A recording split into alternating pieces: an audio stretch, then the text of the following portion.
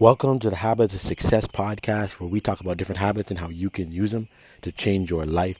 My name is Ian Warner, and I'm your host. And today we're going to be diving into how to completely revamp and reevaluate your habits when you have a big life change. Now, last time I did a podcast, I obviously missed a few days. I just had a baby boy, so my life has radically changed yet again. I went from having 2 kids, and now I have 3 kids.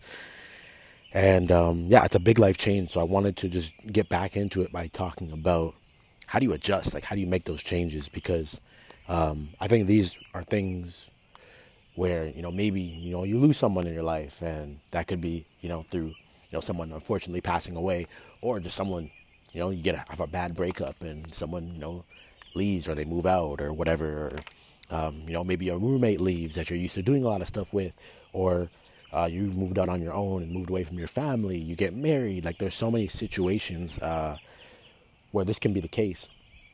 And so for me, one big thing that I had to change is, like, right now I'm doing this podcast just outside my house, because I usually work in the basement where I have, my room, kind of all to myself. But to help my wife get some sleep, I moved my office and my computer and everything upstairs to our spare room upstairs.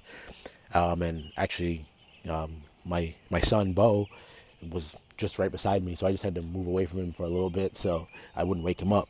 So there's, like, little adjustments like that where it's like, it's not ideal, but it is what it is. Like, you have to kind of learn how to adjust and roll the punches. So one of the first steps and first things you want to do is you want to just step back. Just literally take a step back from everything. Don't feel the need to, follow any routine. Just take in life with no routine, no structure, and just see it for what it is. And this is especially true if you've already been following a routine for a long time. It's like, so for me, I've been tracking my habits since 2017. And so it's been a while now since I've been doing this. So for me to step back in these big moments, it's extremely helpful to do it. And I would say step 2, and it really feeds off step 1, but actually stop. Like, don't just adjust things or not do some things. Like, literally just don't record it, don't track it. Like, what I would do in the Habit Stacker app is I would literally just mark everything as a skip for the day. Like, as soon as I woke up, I would just go skip. I wasn't tracking it. It didn't matter whether I did it or not. It was a time to just take in the moment and understand what's happening in life. Then from there, after you've done that for enough time and you feel like you understand how things are looking, you've been able to mourn or do whatever is needed in that moment, then you can start figuring out, okay, what do we do going forward? So the first thing you want to ask is, like, what is needed? What does your routine need added to it in order for it to improve, in order for it to be more effective, to be better and whatnot? You might go through this list and realize, not a lot needs to be added. And most of the time, just kind of like good writing. With good writing, most of the time it's really about taking stuff away before it's about adding anything. And I would say the same with your habits. Take some stuff away. Is going to be much more important. But there might be a situation where you look at your habits, you look at what you've been doing, and you say, hey, you know what? Based off of what's happening in my life, I could really wake up an hour earlier, or I could really start to, I should start working out right in the morning, because just how my situation is right now, I think this would be better. And that moves you to step 4, which is what can be removed.